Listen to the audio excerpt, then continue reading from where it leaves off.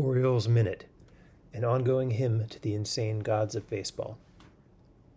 It's been a while since the last Orioles Minute, and a lot has happened, but we're going straight into the moment. Bottom of the eighth in Baltimore. None out, one on. The Orioles behind 5-4 to the Toronto Blue Jays. The Blue Jays, who currently lead the wild card race, after the O's have blown an earlier 3-1 lead in the game. At the plate is Rougned Odor, the second baseman. Thanks to a rain delay, it's after 11 p.m. Already in this game, Odor gave Toronto a gift run by heaving a relay throw yards wide of home plate, and cost the Orioles the chance at a run of their own by overrunning second base, faltering on his way to third and getting caught in a rundown. Odor has been doing stuff like this all year, misplays and brain lock moments and pure incompetence. His batting average is under 200. Now the pitcher throws him a one-strike changeup, low and out over the plate, and what do you think happens? Rougned Odor crushes it. Rougned Odor, with his baggy uniform and his bristling yet carefully tended beard, and his extravagant paintings of eye black that are so wide they merge with his beard, reaches down and blasts the absolute piss out of the baseball. Just annihilates it. 400-plus feet and over the right field wall.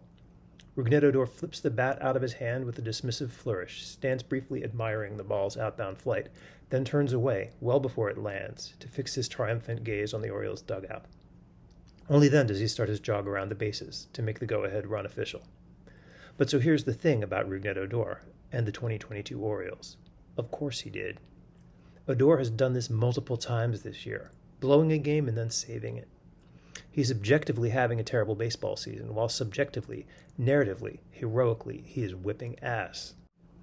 He hit 33 home runs for the Texas Rangers at the age of 22, and then somehow faded out, turning into an unwanted has-been by the age when players usually reach their peak.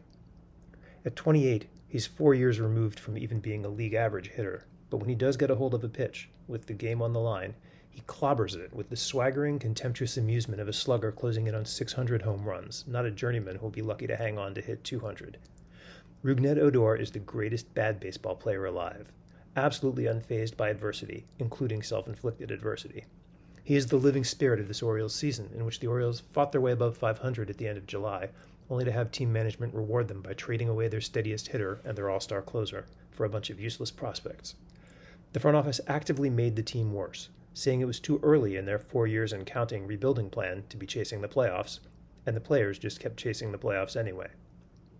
Right now, management is sitting on at least 3 prospects in the minors who would be ready to help the team, because management is more invested in winning the minor league farm rankings and in saving money on salaries than in climbing the major league standings. Shortstop Gunnar Henderson was just named the #1 prospect in baseball. The Orioles could promote him today, rearrange their infield around a future star, and send Rougned Odor and his 196 average to the bench. Instead, Odor is playing, for better and for worse, and for worse and for better again. In the 9th inning, instead of conceding an infield single to Toronto, he forced a throw to first and airmailed it all the way over by the seats, advancing the would-be tying runner to second. That runner was still at second when Toronto's Vlad Guerrero Jr. hit a line drive directly where Odor could jump up and grab it to end the game.